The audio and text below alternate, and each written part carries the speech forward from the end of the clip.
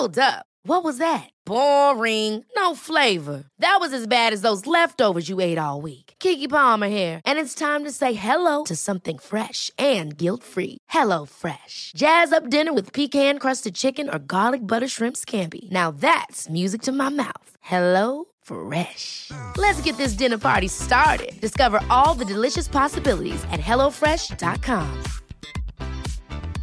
A lot can happen in 3 years, like a chatbot may be your new best friend. But what won't change? Needing health insurance. United Healthcare Tri-Term Medical Plans, underwritten by Golden Rule Insurance Company, offer flexible, budget-friendly coverage that lasts nearly 3 years in some states. Learn more at uh1.com.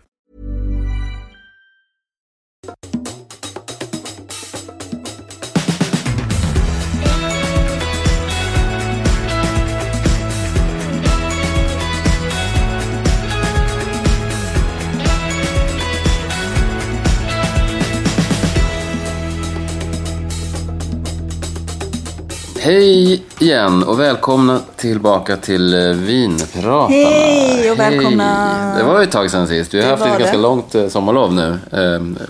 Sommarlov och höstlov. Men, välbehövligt också. Ja, det har det faktiskt varit. Men det är kul att vara tillbaka, tycker jag. Tillbaka i sadeln. Jag mår alldeles utmärkt. Ja. Det är fint. Hösten är i full gång. Det öser på med jobb och annat. Men det är liksom ganska skönt, tycker jag också. Precis, vi är nu i början. Det är den 2 oktober idag. Det är 2 oktober idag, exakt. Så det vet man det som det var inventering igår. Ja, det var så. Det var måndagsinventering. Absolut. Alla måndagar.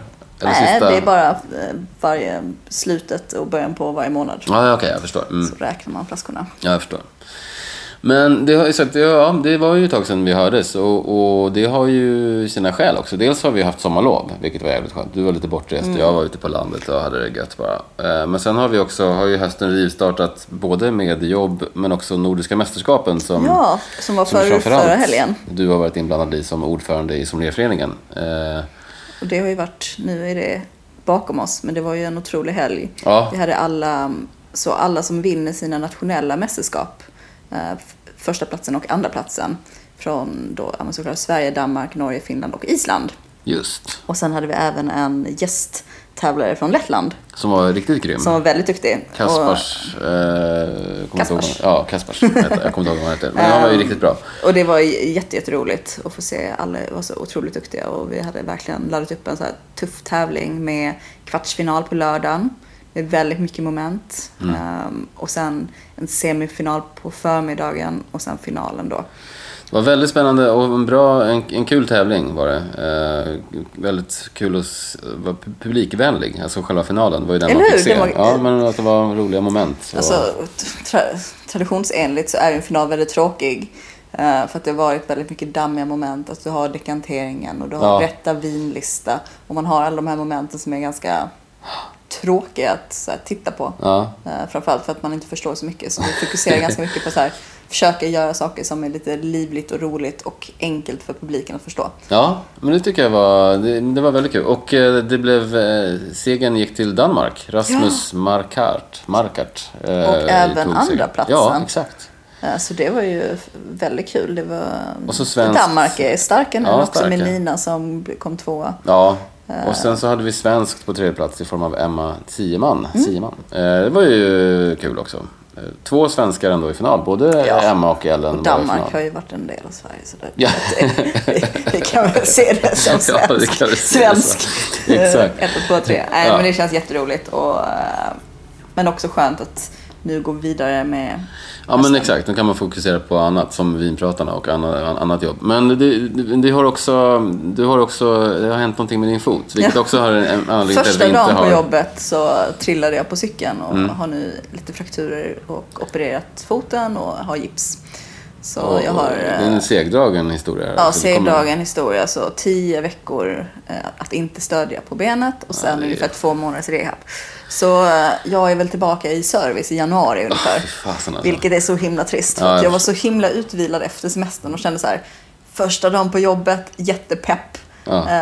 Och sen så bara, nej, du ska... Och vi ska också förtydliga att det var inte någon fyllekörning det här handlade om, utan det var en helt alltså inte ens det, utan detta var ju verkligen mitt på dagen på Hornsgatan med alldeles för mycket packning. Ja, så det är skittrist. Men nu känner jag att det är ändå nedförsbacke. Ja, men det är bra. För det har ju varit lite, ganska mycket smärta och ganska mycket morfin. Så det har inte varit helt optimalt för väldigt svårt att fokusera eller spela in och göra saker. Så att, Men nu känns det som att det börjar gå bra. Och jag drack faktiskt mitt första halva glas vin igår sedan augusti. Det är sant. Så, du har haft en vit period, ofrivillig vit period. Ja, men man har inte varit så sugen. Nej, jag förstår det. Men det smakade ganska gott. Vad fick du då som fick för fira? Nej, det var inte så. Jag bara sa, ge mig någonting. Så det var en Beaujolais. Någon maceration cabernet, väldigt light style. Trevligt. Vi ska ju fortsätta idag på champagnespåret eftersom vi gillar det väldigt mycket. Men drar ner oss lite i Côte Blanc. Men innan dess så har vi ju fått lite frågor. Det är jättekul. Fortsätt skicka och vi har ju varit lite frånvarande just i etern, men vi har ju fortfarande hörts med många av er på Instagram och sådär, och det är jättekul, och på mejlen. Så fortsätt höra av er och fortsätt ställa frågor och så på Vinpratarna Instagramen. Men vi har en fråga här från Fredrik Lundberg. Hej Fredrik. Hej Fredrik. Som säger att han drack en Schaefer Relentless 2012 från Napa i New York för ett tag sedan. Men den finns inte på bolaget. Men med det sagt att de brukar ju ha små sådana exklusiva partier en gång per år. Ja. Så brukar vi Schaefer komma ut. Jo, men precis. Så då är det väl, om han gillar den stilen och vill köpa lite, så är det ju bara att hålla utkik. Exakt. Men Fredrik undrar då också om vi har några bra tips på andra Napa-viner som vi skulle kunna rekommendera som substitut. Och vi hittade några stycken på bordet. Det finns ju en del grejer. Inte så mycket. Mycket är ju beställningssortiment, men jag tänker... Ja, men det gör inget. Det blir ju ganska dyrt, oundvikligen. Men gillar man den här stilen så hittar vi en Clos du Val Cabernet från 2014 som är trevlig. Den är också ganska generös. Vill man ha någonting som är kanske lite mer stramt men ändå fortfarande väldigt så här bordeauxig i stilen, så har ju Chateau Montelena, deras Cabernet Sauvignon 2016. Just det, 449 spänn på den bara. Den har vi, bara, och men den kan man också bra. Lagra. Väldigt bra. Vi har bland annat haft den 2006 på Ampholi som varit jättegod. Häller man upp den på kaffe så är det så här, är det Bordeaux eller vad är det? Ja, okej, härligt. Vi hade ju något som släpptes imorgon också. Riktigt, om det är någon som har känner att de har mycket pengar att bränna, så kommer det, eller imorgon rättare, samma dag som det här släpps, alltså idag då kan man säga, på torsdagen den 3 oktober. Harlan Estate. Det är årgång 2015. Ja, på Inka 12 995 kronor. Ja, det är som hittat. Man kör ett 6-pack direkt. Herregud. Ja, det jäklar alltså. Jag vet att Black Stallion, den är ju lite enklare, men lite billigare, 239 kronor. Men den är ju fasta, va? Är den inte det? Eller är det ja, också... för det är en bild på den. Ja, men klicka på den där får vi se om den är... För det är ju det på en del beställningsgrejer också. Ja, men den ligger fasta. Black Stallion, Cabernet Sauvignon 2016, ja. 239. Den är ju ändå det man... Ja, den är ju rätt bra tycker jag. Den är faktiskt klart stabil. Vi nöjer oss med det. Och se till om du hittar något annat också då, Fredrik. Om du hittar något som är ännu godare än det vi har tipsat om. Sen Per Olofsson. Hej Per. Jag har svarat dig, tror jag, på Instagram. Men det var en intressant fråga, så vi tar upp den här också. Du påpekar att vi... bland annat Amarone-avsnittet och säkert lite andra också, så skriver han så här: det slog mig att ni ibland nämner i förbifarten att man stoppar jäsningen. Är det med svavel då, eller hur gör man? Och ja, hur gör man, Beatrice? Alltså detta är ju framförallt när vi pratar om söta viner. Ja. Så det finns ju lite olika metoder. Vi har ju pratat lite om det i sherry-avsnittet också, när man spritförstärker.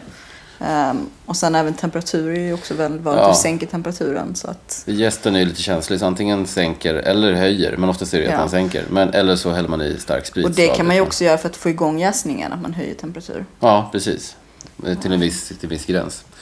Så enkelt.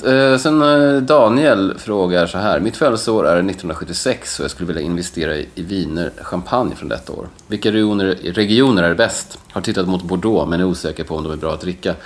Svårt, alltså det börjar ju bli gammalt. Ja, det börjar bli gammalt. Och Bordeaux är mycket riktigt. Jag tror att det går nog att hitta bra Bordeaux från 76, men då ska det ju drickas nu. Och det kan också vara jäkligt känsligt. När man pratar om så här gamla viner så är det oftast hur de har lagrats som är det viktigaste. Ja. Köper du någonting som är direkt från domän, men då kan de vara toppen. Men är det vin som har slussats i Tyskland, England, USA, man vet aldrig liksom, olika auktionshus, då får man passa sig lite och vara noga med att kolla på nivån. Ja. Men champagne var ju en bra årgång 76, så absolut, det nämnde han ju. Och portvin ska också vara en bra år för port. Och portvin håller ju generellt rätt länge också. Så att det är kanske det man ska satsa på. Och kanske testa på liksom topparna. Ja, precis. Men det är ju alltid kul att ha sin årsvin. Vilket födelseår har du? Jag har 73, så det är ett klassiskt skitår. Egentligen inga bra. Det finns ju inte så mycket. Men champagne finns det en del bra. Jag har drack någon Dom Perignon 73 bland annat, som var helt magiskt. Ja, det var flott. Men annars är det dåligt. Lite port kan väl också vara bra där, men just det mesta övriga är riktigt usel. Ja, tyvärr. Så kan det vara. Man får låtsas. Ja, visst. Jag kan säga att jag är 10 år yngre, så dricker jag 83 år Chateau Margaux istället. 83 är inte så bra heller. Ja, men Chateau Margaux är bra. Ja, det är ju inte så ofta man dricker det i och för sig. Men... Nåväl. Men du är ju 89. Så det är ju gott. Men ganska varmt, och många har börjat pika. Ja, redan. Ja. Men jag gjorde 88. Så att det är liksom fortfarande väldigt stramt och gott. Och ganska bra överallt, både 88 och 89. Så jag tänker att jag tar båda årgångarna och claimar dem. Det gör du rätt i. Vad ska vi prata om idag då? Eller förresten, vi kan ju säga, om ni har frågor, så bäst är ju att egentligen skicka ett DM till oss på Instagram. På Vinpratarna. Det är oftast lättast. Annars kan ni använda e-mail lite mer traditionellt. Vinpratarna@gmail.com. Ja, exakt. Super easy. Jajamän. Jo, men idag ska vi prata om Côte Blanc. Man gillar ju champagne, och man gillar ju inte minst kanske Côte Blanc. När var du i champagne senast? Du, det var... låt mig se. Det är ju ett tag sedan faktiskt. Det känns som du är där hela tiden. Ja, nej, men det är nog 2 år sedan jag var där. Man blir skadad av Instagram, för det känns som att man ser storyn hela tiden att folk är champagne. Ja. Sen så klumpar man ihop det till alla man känner är alltid är champagne. Det stämmer inte. Det är massa folk nere i champagne nu, tror jag, till exempel. Men nej, det är 2 år sedan jag var där och sådär. Men det känns som att där har man ju varit en del. Var vi där samtidigt då? Var det när vi besökte Pierre Peters? Ja, fast sen har jag varit där en gång efter det. Men det var ju väldigt kul faktiskt. Så det var ju då vi där samtidigt, exakt. Besökte vi Röder då, samma resa? Eller var det en annan resa? Det var en annan resa. Okay. Trevligt. Så många härliga resor att hålla ihop. Ja, exakt. Ja, men det är ju ändå... men Côte Blanc, det gillar man ju helt enkelt. Ja, om man ska försöka vara lite pedagogiska, så champagne, det är ju södra delen av Champagne som går som en lång, liksom, ungefär 2 mil långt, skulle man säga. Jag lägger upp en liten karta för er som kollar Acast sen också, så att man kan se var det här ligger någonstans. Och det är, alltså, jag vet inte, skulle man säga att det är vackert? Alltså, helt ärligt, så champagne är ju inte så vackert alltså. Det blir vackert när man provar vinerna. Det blir ju. Vinerna är fantastiska, men det är inte så... Det är inte den vackraste liksom, den vackraste vingården man har varit i, eller vingårdsnaturen. Men man skulle då säga ändå att Côte Blanc är det vackraste, för det är ändå lite böljande. Ja, det håller jag med. Det finns det ändå den här lilla Grand Cru-sluttningen. Ja. Vi har ju våra fina kullar och fina klås. Så att där har vi ändå lite mer fina... Lite mer pittoreskt. Ja, men det håller jag med om. Lite precis pittoreskt i klassisk stil. Och avstånden är ju inte alltså det är ju många som cyklar i Champagne. Ja. Det går ju ändå att ta sig på andra färdmedel än en bil. Ja. Och vad sa du? 2 mil långsträcka. Ja. Det är ju ingenting. Nej, det är ju verkligen ingenting. Inte med men om vi ska fundera lite på de viktigaste byarna, är vi då prata om Grand Cru-byarna. Ja. Och antingen om vi då går från norr till söder, det är väl pedagogiskt. Eller om vi tar de som vi tycker är mest intressanta. Det spelar egentligen ingen roll. Vi kan ju också lite övergripande kan vi väl säga att bara ungefär 3400 hektar odlad mark. Och varav drygt 97% är Chardonnay. Det är ju den stora druvan här. Sen så är det kanske 2% Pinot Noir och någon liten eller 1% med Meunier. Men det är ganska litet. Ja, det är ju Chardonnay som är... Det är ju Chardonnay, The Royal. the home of Chardonnay champagne. Sen kan man säga att de små delarna av Pinot Noir och Pinot Meunier är i södra Champagne där det är lite mer jordiga slätter. Södra Côte Blanc. Precis, södra Côte Blanc, såklart. Och namnet är man lite så här, man velar lite var det kommer ifrån, men det är ju en väldigt lång tradition av att odla Chardonnay här. Och om man bara ser på de 3 druvorna då som man odlar är ju Chardonnay och sen Pinot Noir och Pinot Meunier. Och Chardonnay är ju den absolut, tillsammans med Pinot Noir, de är ju de känsligaste och svårare att odla. Men just i Côte Blanc då har man ju själva skogen som skyddar för, det är ju alltid ett litet skydd för regn och vind givetvis. Och sen är det ganska bra dränage. Så att Chardonnay trivs bra i Côte Blanc tillsammans med den här mineraldrivna kalkiga jorden. Jorden, precis. Så namnet kan både då komma från att det är Chardonnay, att det är blanc, alltså vita druvor eller gröna druvor, och även att den mineralrika jorden. Vita jorden, ja precis. För på de bästa lägena, framförallt i Grand Cru, på Grand Cru vingårdarna, så är det ju väldigt vitt. Alltså när man är där så man lägger märke till verkligen. Det. Och det är väldigt tunn topsoil. Så det syns ju verkligen. Och om du kanske minns när vi stod i Châtillon i Le Minier-Rocher, det var ju verkligen ljust. Man ser, det är markerande. Ja, jättehäftigt ju. Sen så är det ju knepigt, detta gäller ju inte bara i Côte Blanc men i hela Champagne. Det är ju den här klassificeringen av Grand Cru, men det är ju så mycket skillnader inom Grand Cruerna. Ja, det är ju det. Och det gör ju det ganska knepigt. Så man kan alltid prata om Premier Cru och Grand Cruerna och hur de ligger, men inom dem är det också ganska stor variation. Så nu, alltså de senaste 10 åren, då börjar vi se producenter som jobbar mer med miljödier. Alltså, precis. Vi har Agrapar till exempel, och vi har Celos och vi har La Marnie Bernier, de här, och Pierre Peters för den delen också. Men små producenter som jobbar för att visa upp terroirskillnad. Ja, exakt. Så det är ju verkligen olika skolor, men generellt kan man ju säga att alla de stora husen, alltså vad har vi? Vi har Charles Heisek, vi har Billy Carsamon, vi har Louis Röderer, vi har Tatancher, alltså de producenterna som jobbar med väldigt högkvalitativa druvor och på de bästa lägena. De sourcar, de hör ju till Irans Lepinay, men de sourcar ju all sin Chardonnay från Côte Blanc. Och då pratar vi om Grand Cru, liksom Avis och Le Minier-Rocher. Just det. Så jag tänker att vi kan gå igenom alla Grand Cruer och så kan vi prata lite om vinerna därifrån. Ja, men det är väl kul. För totalt är det ju 13 byar, varav 6 stycken är Grand Cruer och 7 är Premier Cru. Visst stämmer det? Precis. Och jag tänker där man kan börja egentligen, som är kanske en av de mest kända, är ju Cremant. Ja, Cremant, inte Cremant då, som precis. sagt. Men där finns också en liten rolig historia. Men det kan vi inte komma till lite senare. Vilken cliffhanger. Exakt. Och jag tror att väldigt många som lyssnar har ganska bra koll. Och detta är kanske någonting de också kommer känna igen. Men Cremant är ju en väldigt speciell Grand Cru som ligger på den här Grand Cru-sluttningen. Så det är 4 Grand Cru som ligger liksom så här som ett litet pärlband, tätt och tätt. Och de 4 blir lite svåra att... De är ju ganska lika, men där har vi den här fantastiska terroiren där chardonnayerna blir supermineraldrivna. Just. Och det man skulle vilja säga att den mest kända producenten härifrån är ju Dibold Valois, som har varit lite så här benchmark Cremant.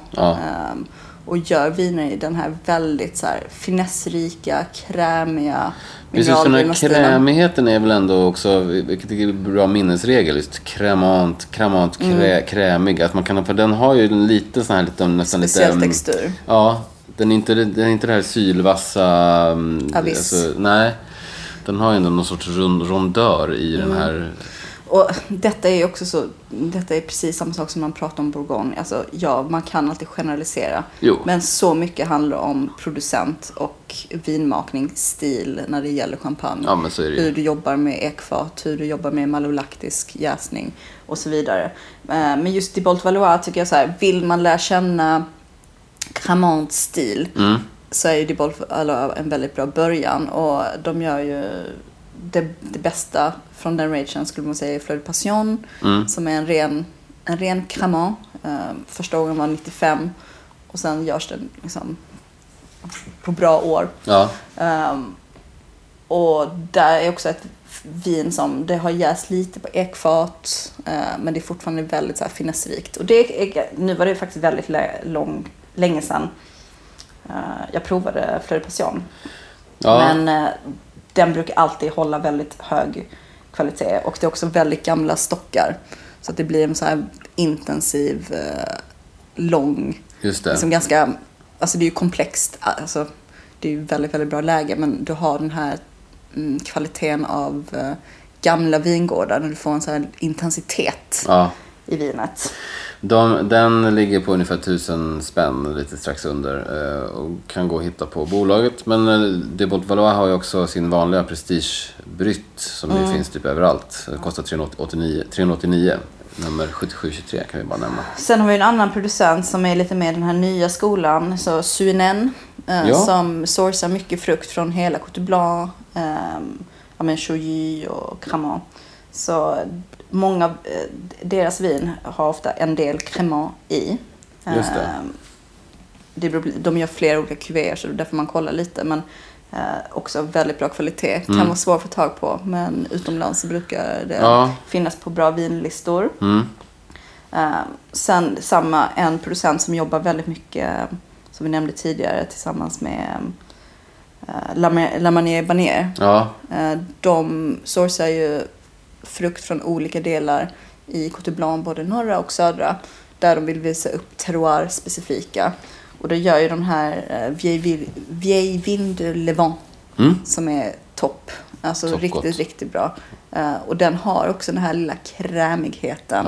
Om man jämför, för de gör ju vin från Avis som ligger bara direkt söderut, tätt. Men de är väldigt, väldigt olika. Så har man chansen att någon gång att man är ett gäng och prova de här bredvid varandra. Ja, från samma producent. Ja, det är väldigt roligt. Verkligen. Så det är ett vin som jag tycker man ska hålla lite extra utkik efter. Ja, kul. Ska vi fortsätta söderut då? Ja, det tycker jag. Det gör vi. Vart är vi på väg då? Vart är vi på väg då? Du sa ju det alldeles nyss. Precis. Att vi är på väg till Avis. Och detta är ju lite speciell by. Och det får man också säga att det är precis som i Bourgogne. Det är byar. De flesta vingårdarna är ju väldigt intill byn. Så många producenter har kanske vingårdar i sin backyard. Och sen så försöker man ju då undvika, precis som i Bourgogne, att vingårdarna längst upp närmare skogen är ju inte bra. Nej. Och vingårdarna som är liksom nedanför kullen, alltså där det är lite mer flackt, är ju inte heller bra. Så man vill ha den här mid-slopen.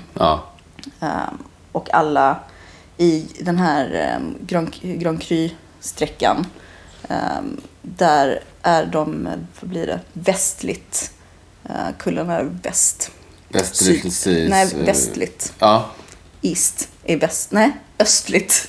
Alltså jag är så svårt för East and West. Inte väst, men östlig sluttning. Ja, exakt. De lutar, eller precis. Precis, så också beroende på var vingården är. Exakt.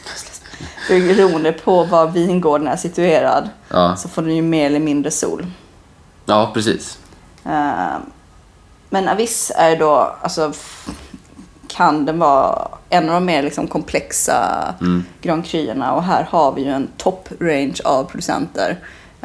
Men Avis som by, där har vi framförallt Jacques Los Hotel, Les Avisés, som är man där så måste man behöver inte bo där, man gör ju det gärna, men en lunch eller middag är ett måste. Och det är supermysigt. Nu var det några år sedan jag var där, men det är fantastiskt.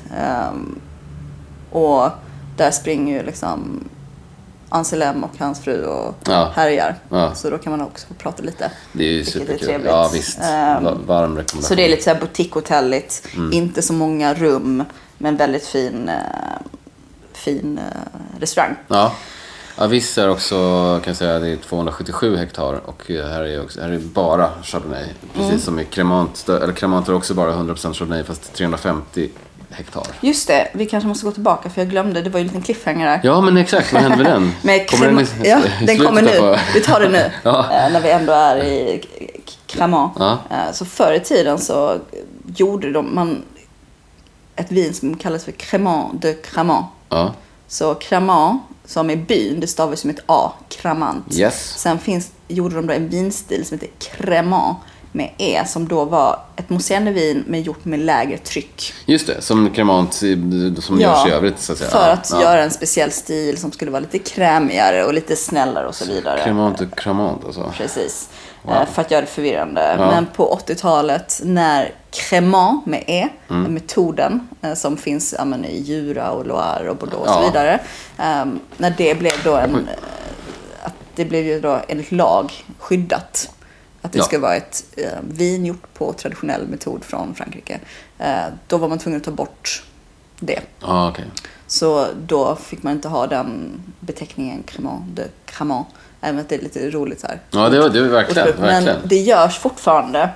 Och Mumm gör ju deras Blanc de Blanc i den stilen. Man får inte skriva det, men då gör de ett mousserandevin med lägre tryck. Det är ju skojigt. Ja, men det var det. Ja, men det var den där lilla kuriosan. Ja, den tackar vi för.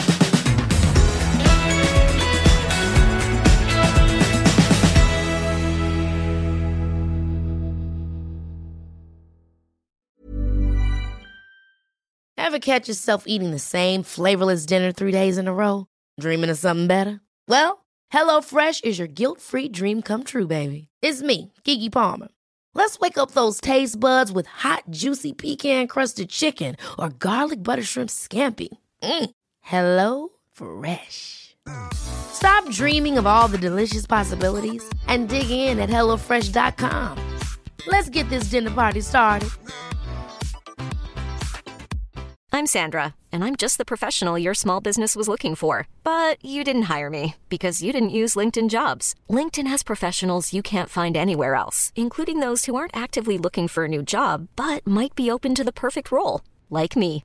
In a given month, over 70% of LinkedIn users don't visit other leading job sites. So if you're not looking on LinkedIn, you'll miss out on great candidates like Sandra. Start hiring professionals like a professional. Post your free job on linkedin.com/achieve today. Hey, it's Ryan Reynolds, and I'm here with Keith, co-star of my upcoming film, If, only in theaters May 17th. Do you want to tell people the big news?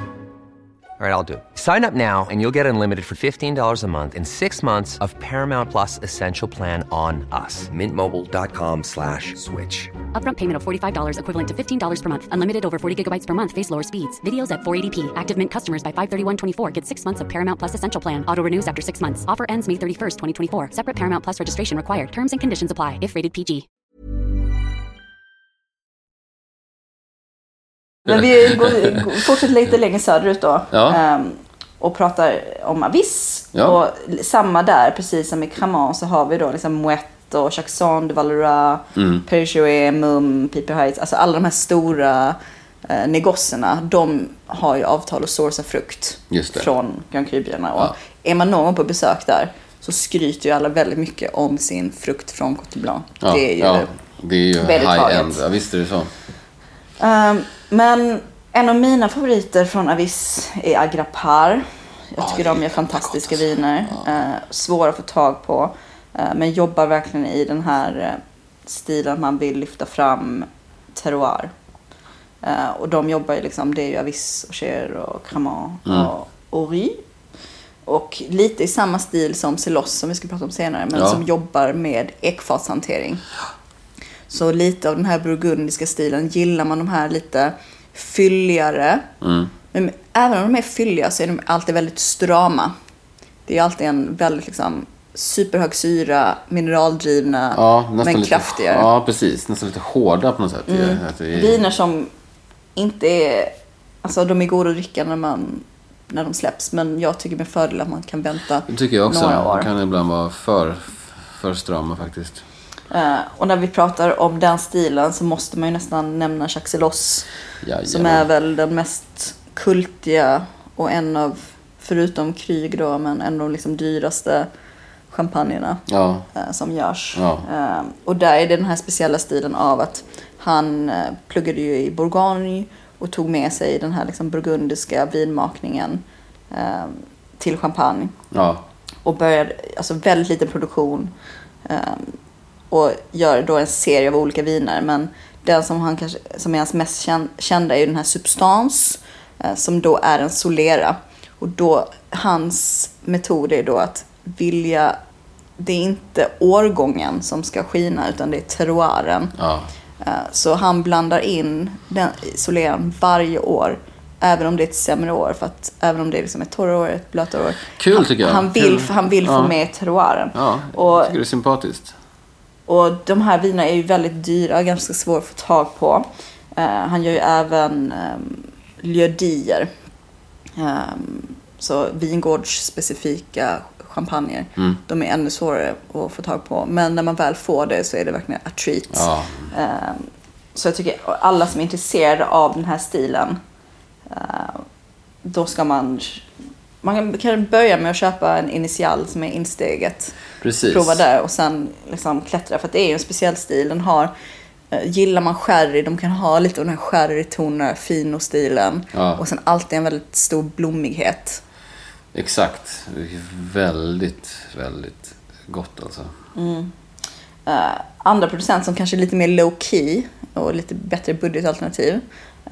Vanier Fanière håller också till Avis. Första gången jag provade det var faktiskt på Celos Hotel. Aha. Så det var deras lilla husbubbel, lite enklare. Supertrevlig. Ja, vi pratar ju bara om Blonde Blanc nu, men både deras non-vintage men även deras Prestige Grand Vintage är för väldigt gamla stockar, som väldigt så här superintensiv stilen. Även De Sousa är ju också en producent som har funnits i Sverige ganska länge, som också gör väldigt trevliga. De har ju den här 4A som är väldigt så här, ganska tillgänglig som ung och bra så här apero. Väldigt svår att få tag på tycker jag. Det dyker ju knappt, jag vet inte, den hittar jag nästan aldrig. Men trevlig. Ja, verkligen, verkligen. None of the less. Yes. Men om man då skulle bara jämföra Avis och Cremant lite stilmässigt, så kan man säga att Avis är mycket... Det är lite hårdare, lite tuffare, högre syra. Men båda två har ju det här verkligen det mineraldrivna. Det är ju nästan kännetecken för hela Côte de Blanc. Att de har det här steniga, kritiga. Och sen så beror det ju såklart på producent. Ja, men exakt. Men om man ska vara lite generaliserande. Vilket man måste vara. Ja, men det blir lite svårt annars. Jag kan inte gå igenom alla producenter nämligen. Nej. Ja. Om vi fortsätter då på den här lilla liksom, Côte de Blanc Grand Cru-kullen, så har vi ju Le Mesnil-sur-Auger. 434 hektar, 100%. Förlåt, nej. Auger. Auger, bara vanlig Auger. Ja, precis. Ja, men, stackars, man glömmer att Auger. Ja, men exakt. Stackars Auger. 403 hektar Auger. Med bara Chardonnay också. Och Auger, det blir lite som att den ligger... Det ligger liksom lite inklämd, kan man säga så? Ja, att det blir nästan som ett fat. Nej, vad säger man? Som en skål. Ja. Den ligger, alltså inte amfiteater, men nästan att det blir väldigt mycket varmare i Auger om man jämför med Avis som är mycket stramare. Ja. Så de flesta sourcar ju frukter ifrån också, men det kan bli mycket varmare och frukten kan bli mycket liksom större och fylligare. Okay. Så jag vet när man har varit champagne, så vissa har så här problem, vet inte riktigt hur den ska bländas. Nej. För att den är ganska olik de andra. De andra. Det är ju intressant. Men precis på samma sätt där så är det ju många av de stora husen som sourcar frukt därifrån. Ja. Men det är väl det som skulle känneteckna Auger mer, att den är lite varmare. Det har fortfarande det här väldigt, väldigt mineraldrivna, men det är lite kraftigare frukt. Ja. Lite rikare i frukten på något sätt. Och det blir ju lite så här också för att Auger ligger där emellan Avis och Le Mesnil-sur-Auger. Ja. Och är också större i yta. Så det blir också mycket mer variation beroende på om man ligger lite mer väst eller lite mer öst. Just det. Så att det är större variation. Medan Le Mesnil-sur-Auger som är lite mindre, där ligger ju liksom, som vi kommer till nu, alla toppproducenter. Ja. Så jag tycker att vi är ganska raskt. Vi hoppar in i Le Mesnil-sur-Oger istället, ja. Exakt. Och där har vi sagt 434 hektar ungefär. Och en stil som man då lite svepande brukar beskriva som rätt elegant, men också lite så ganska firm. Ja, exakt. Vad kan man det? Lite stram, precis. Och när vi kommer prata lite om producenterna som håller till här, så kommer det också ge mer klarhet. För det är ju vi, alltså Clos de Menil ligger här. Salon sourcar sin frukt härifrån. Chetillon ligger här. Det som, vad kännetecknar de 3 champagnerna? Väldigt långlivade. Ja, extremt. Det är viner som alltså behöver så lång tid. Jag brukar få prova ibland när Salon släpper sina nya. Jag brukar få varit på några av de proverna. Man får testa nya årgångar. Men de är så strama så att man så här... det är så att munnen man får... Ja, det är så strukturen och allting. Man känner att det här är ju ett världsklassvin. Men så att lägga undan liksom. För de är så... I Le Mesnil-sur-Oger så finns det några kända så här, single vineyard sites. För ändå, jag tycker det är lite intressant. Vi pratar ju alltid om Grand Cru, men kan vi gå in lite snävare, så har vi då Le Carrel. Så vi pratade ju snabbt om att Celos gör single vineyard vingårdar. Och Le Carrel gör då Celos, som är 100% Chardonnay. Ja. Också i den här lite oxidativa stilen, Solera, non-vintage. Jag har druckit den 2 gånger. Det har verkligen varit magiska stunder. Det är ett vin som också behöver väldigt mycket luft och tid. Så får man tag på Le Carrel, det tycker jag för mig är en av de bästa av hans single vineyards. Så är det den här från Le Mesnil-sur-Oger. Sen har vi ju såklart Le Chetillon. Där vi stod. Gud vad mycket skräp det var överallt. Ja, det är exakt. Den oromantiska sidan av all plast. Så Le Chetillon, som då är 3 vingårdar, alltså det är 3 liodier som är lite olika åldrar. Så vi har en lite äldre del på typ 60-70 år, och sen har vi mellan 30 och sen 40. Och Rodolf Peters som är vinmakare och ägare av Pierre Peters. Han berättade också att de vinifierar ju allting separat, de olika delarna, och provar dem. Men de gör sig inte bäst på egen hand, utan de måste blandas. Så det är ju egentligen inte en single vineyard, utan det är en lieu-dit som är då en blend av 3 olika parceller. Och faktiskt det är lite kul nu, för vi har arbetat lite med Robert Moncuy på Voisin, som också håller till Le Mesnil-sur-Oger, och de äger också en liten del av Chetillon. Ja, de gör också en Chetillon. Skojigt. Och sen har vi då den mest kända är väl då Clos de Menil. Och det är ju då Krug som äger det, och det är verkligen en klå, en gammal klå. Inmurad eller muromgärdad. Precis från sent 1600-tal. Så att detta är ju verkligen, det är ju superpittoreskt. Och det här är ju då inget stort, under 2 hektar. Och är ju viner som supersvår att få tag på, superdyra, men magiska. Alltså Krug är ju 2 stycken single vineyard. Det är ju Clos de Menil och Clos d'Abernay. Så det är ju verkligen det är topp. Ja, visst, det. Så jag skulle vilja säga tillsammans med Salon, som vi kommer till sen, och Clos de Menil, det är väl de mest stereotypiska, fantastiska blanc vinerna i liksom hela Champagne. Det blir liksom inte bättre än så. Man pratar i hantverk, kvalitet, ålder på, alltså allting. Sen så kostar det ju därefter. Men för lite perspektiv, om man kollar med Bourgogne till exempel, vad det bästa därifrån kostar, så går det ju inte att jämföra. Nej, visst. Sen så har vi en liten mer underdog som jag tycker är lite rolig, som heter Le Montjoly. Som också är en lieu-dit i Le Mesnil-sur-Oger, som nu Pierre Peters ska börja releasa. Kul. Jag såg faktiskt på Instagram nu häromdagen att det var någon som drack det. Det har inte kommit till Sverige än, men jag är så pepp. Kul. För den fick vi inte prova när vi var där. Nej. Men detta är ju då en annan lieu-dit, så jag är väldigt nyfiken för att det låter ju jätteroligt. Spännande. Salon, ja. En av de bästa producenterna i Le Mesnil-sur-Oger. Men också får man säga en vattendelare. Jag har haft gäster som älskar det, och gästen bara, det här är helt meningslöst. personligen, jag kan vara lite tudelad.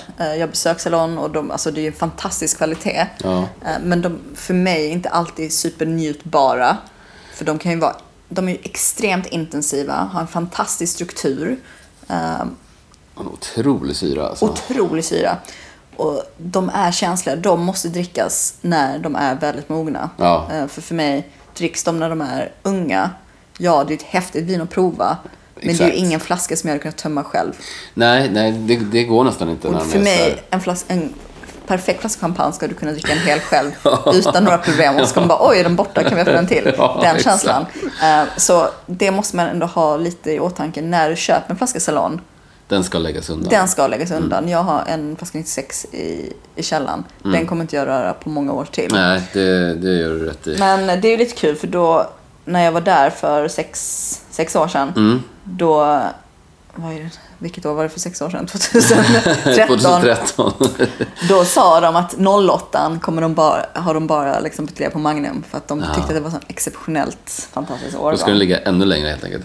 Men vi kan ju faktiskt nämna ändå deras Delamotte, som de också är deras andra vin, eller vad man ska kalla det för. Ja, det är samma. Det heter ju Salon Delamotte. Ja. Men innan vi går över till det så vill jag bara säga att Salon då, förutom den här exceptionella kvaliteten, var också den första monokryn champagnen som gjordes. Det vill säga den första enskilda vingårdschampagnen. Okay. Så detta var i början på 1900-talet. Tidigt. Och liksom Cuvée du Salon, Cuvée S. Detta var verkligen de pionjärerna inom det här. Kul. Jag har aldrig provat, men så gamla. Nej, inte jag heller. Men de är säkert välmående. Precis. Men så det är alltså att de var de första som för att champagne har ju varit känd för att blanda, men de höll ju sig till Le Minier Saucher. Så det är lite häftigt. Ja, det är superballt ju. Pionjärer. Och sen precis, Delamotte, och den finns ju faktiskt att få tag på oftast. Det finns i BS åtminstone för 449 kronor, nummer 7351. Och det finns även en Blonde Blanc Delamotte som finns i små partier just nu, tror jag. Kanske finns, jag vet inte om det finns några flaskor kvar, men den kostar 479. Det är ruggigt bra champagne det också, men, absolut. Men i lite enklare och mycket mer tillgänglig stil. Jag tycker om man vill få en tydlig liksom, känsla för vad Le Minier Saucher är, så tycker jag Pierre Peters gör ett jäkligt bra jobb. Ja. Sen han jobbar ju både med Le Minier Saucher och Cher Avis och Cremant. Men han uttrycker också sina... Alltså, det är så kul, för när man är i Champagne så har ju alla vinmakare så himla speciella åsikter. Och det finns ju aldrig någon sanning, för allting handlar om deras erfarenheter och vad de äger för mark. Och alla har så olika sätt att illustrera det. Så Rodolphe, han illustrerade i sin vintage, så sätter han ju färger på etiketten, så kommer det från en viss, så är det en viss färg för att då utstrålar den liksom lätthet och fruktighet, och är den lite mörkare så är det en kryddighet. Så alla har så himla olika, men det är så han vill uttrycka terroirerna i Côte Blanc. Ja, det är ju ett sätt. Det är ju kul. Och den måste vi faktiskt också nämna, tycker jag, Pierre Peters, det här Cuvée de Reserve som finns i fasta sortimentet. Den finns i fasta, va? 379 spänn, nummer 7350, och det är faktiskt kanske om inte den bästa, så i alla fall lätt en av de bästa i den prisklassen. Fruktansvärt bra champagne för under 400 spänn. Den är fantastisk, ja. Ja, det är coolt. Nu har vi gått vidare? För nu har vi ju gått igenom egentligen de viktigaste Grand Cru som ligger tillsammans. Så antingen så åker vi lite längre norrut. Ja, och vad hamnar vi då? Då hamnar vi i Chouilly. Ja, men det kan vi göra, ja. Det är ganska stor. Det här snackar vi 522 hektar. Och här finns också, det är 99% Chardonnay, men en liten procent Pinot Noir också. En liten procent Pinot Noir. Och bara för att ge lite, detta är väldigt nära liksom Marnefloden. Och hela Côte Blanc ligger ju sydöst om Épinay. Så de här lite mer nordligare kryerna ligger ju väldigt nära floden och även Épinay. Ja. Så är man i Épinay så är det väldigt... Hit kan man verkligen, kan man nästan promenera. Ja. Och Chouilly är lite större. Den bästa producenten där enligt mig tycker jag är Le Gracieha Ja, just det. Som gör väldigt fina Chouilly-viner och de håller ju till där. Väldigt så här krämiga, snälla. Och de är lite bredare på något sätt. Eller så läste lite mer om den här fruktigheten på något sätt. Snarare än... Men fortfarande väldigt så här bra finess. Ja. Men lite, jag tycker de är ganska tillgängliga. Vi har haft 08 på Magnum som varit magiskt till exempel. Men även deras standard som inte kostar så mycket ger ju den här verkligen Blanc de Blanc krämigheten, men fortfarande det här liksom mineraldrivna, fruktiga. Ja, men den är inte lika stålig så att säga, om man nu ska vara generaliserad. Den är inte lika stålig som Aris liksom är. Det är lite rikare, lite smörigare, lite mer så här tropisk, men det är ju lite... Det är ju annat klimat och det är inte lika kalk eller inte lika liksom mineraldrivna jordar heller.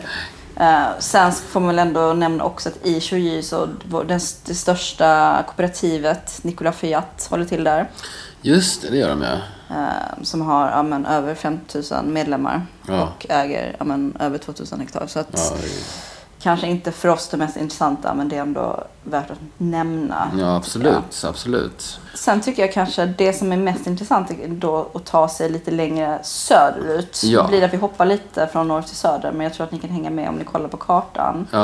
Och prata om en Premier Cru-by som heter Vertus. 541 hektar.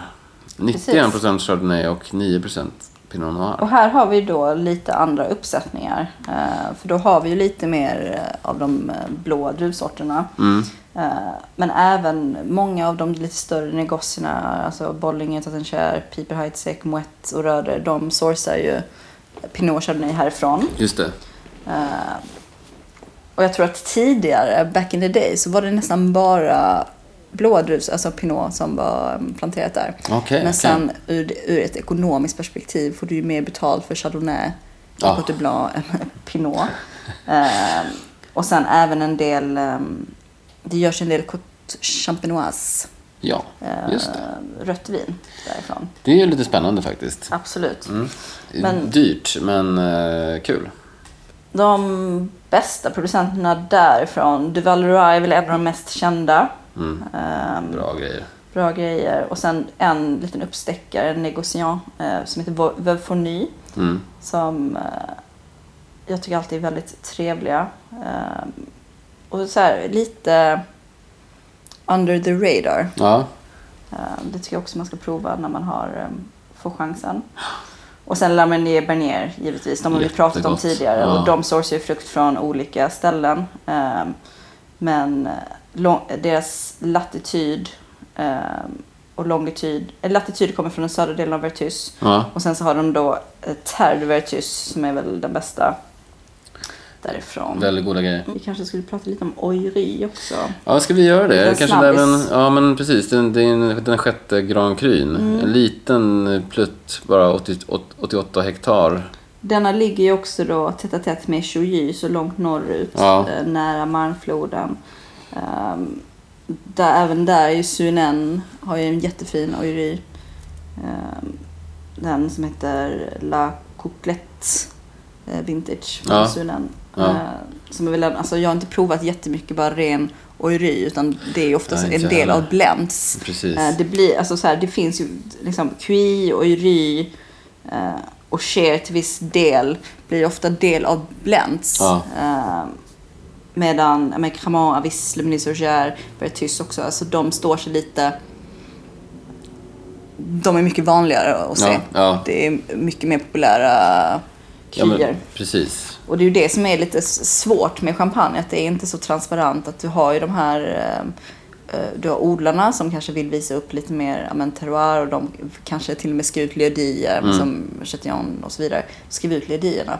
Men sen så den stora businessen är ju alla hus, alla negosser som köper och sourcar frukt till sina kuvéer, och du har ingen aning om, förutom om du besöker eller vill på hemsidan och undersöker vilka terroir de arbetar med. Och även där så skriver de, men vi köper Pinot från Vertus.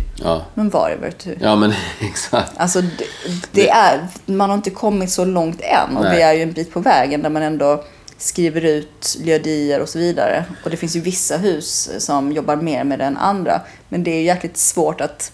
Det är inte lika specifikt, för de har ju traditioner av att blanda. Och det är ju den stora liksom charmen med champagne. Att det är ju the blending process, och det är ju det är svårt.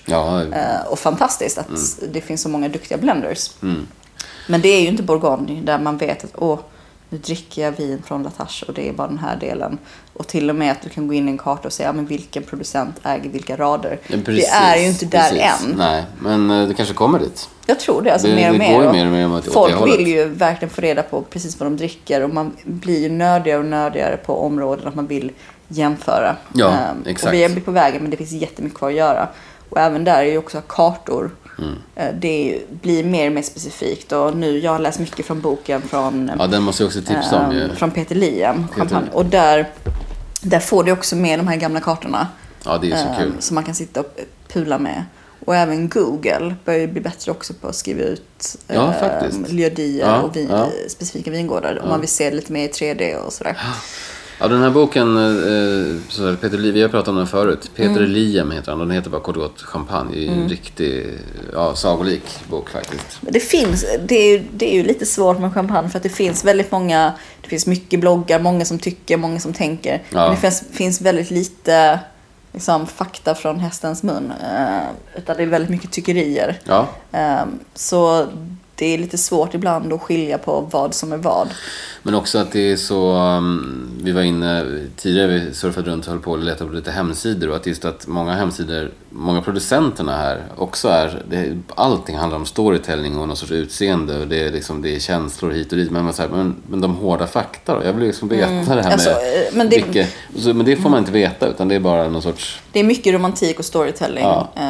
Och det är klart att champagne är så himla stort varumärke i sig, och det är så mycket pengar som går in i det, så att det är en väldigt liten procent som tycker det här är spännande med liksom lyodier och specifika vingårdar. För champagne är ju fortfarande så här, att folk vet vad en Blanc de Blanc är eller en Blanc Noir är fortfarande ovanligt. Folk tänker bara, en champagne. Ja, exakt. Så det är ju 99% av alla människor. Sen så har vi den där lilla procenten som, det är därför vi gör det här. Vi och ni som lyssnar ute som tycker det här är kul, roligt. Men det är lite nördiga. Och det är samma, den här Echelle de Cryn, så vi har inte pratat om det alls, för att egentligen är det inte så relevant och intressant, för det är någonting som är förlegat. Hur man delade in byarna i Premier Cru, Grand Cru, och för de olika druvorna att du har 100% på Chardonnay, 95% på Pinot Noir och så vidare. Och det har skett klassificeringar. Först var det ju bara Cremant och Avis som hade Grand Cru-status, sen blev de andra uppdaterade 85. Och så här, personligen tycker jag inte, alltså det är alltid intressant med historia, men det säger inte så mycket om kvaliteten idag. Nej. För att du kan göra fantastiskt vin från Vertu som är bättre än från Aucher, fast det handlar mer om producent, vilken vingård och hantering. Exakt. Så det viktigaste är bara så här, prova, våga testa liksom någonting annat som inte bara är de liksom topp 5 som man har provat tidigare. Och också tänka på champagne som ett vin, och framförallt med Blanc de Blanc att det behöver luft. Behöver luft och tid, lite extra, verkligen. Så våga lägga undan. Går man in på Systembolaget så skriver ju inte de, det står ju bara champagne. Det står inte om det är Côte Blanc eller något annat, men det kan man ju då helt enkelt googla sig man fram. Kan inte ens, man kan inte göra det snävare. Nej. Det kan inte gå, tyvärr. Nej. Det tycker man är konstigt. Man borde kunna skilja i alla fall på rosé och... Jo, men det kan man göra, men inte vilka delar den kommer ifrån. Alltså, okay. Det är inte som i Bourgogne, du kan skriva Côte Nuit. Nej, exakt. Men det är ju ett jobb, liksom, och jag tror också att blir det fler personer som frågar efter det. Det är ju samma som det här med att nu man har skrivit ut sockerhalten. Alltså om folk bryr sig och är mån om att veta, då kommer det ske förändringar. Ja, det tror jag också. Det här tyckte jag var kul. Spännande, roligt att nörda ner. Älskar det. Kul att vara tillbaka. Verkligen. Och hoppas att ni har en trevlig har haft en trevlig lyssning där ute. Vi kan väl önska trevlig helg också. För det här kommer ju ut, det är ju torsdag när det här kommer ut. Så hoppas ni dricker något riktigt gott i helgen. Och så hörs vi framöver. Jag lovar att det ska inte ta 3 månader till nästa gång. Om inte någon mer åker och bryter andra benet. Det känns onödigt. Ha en fin helg och så hörs vi. Det gör vi. Skål och hej. Skål.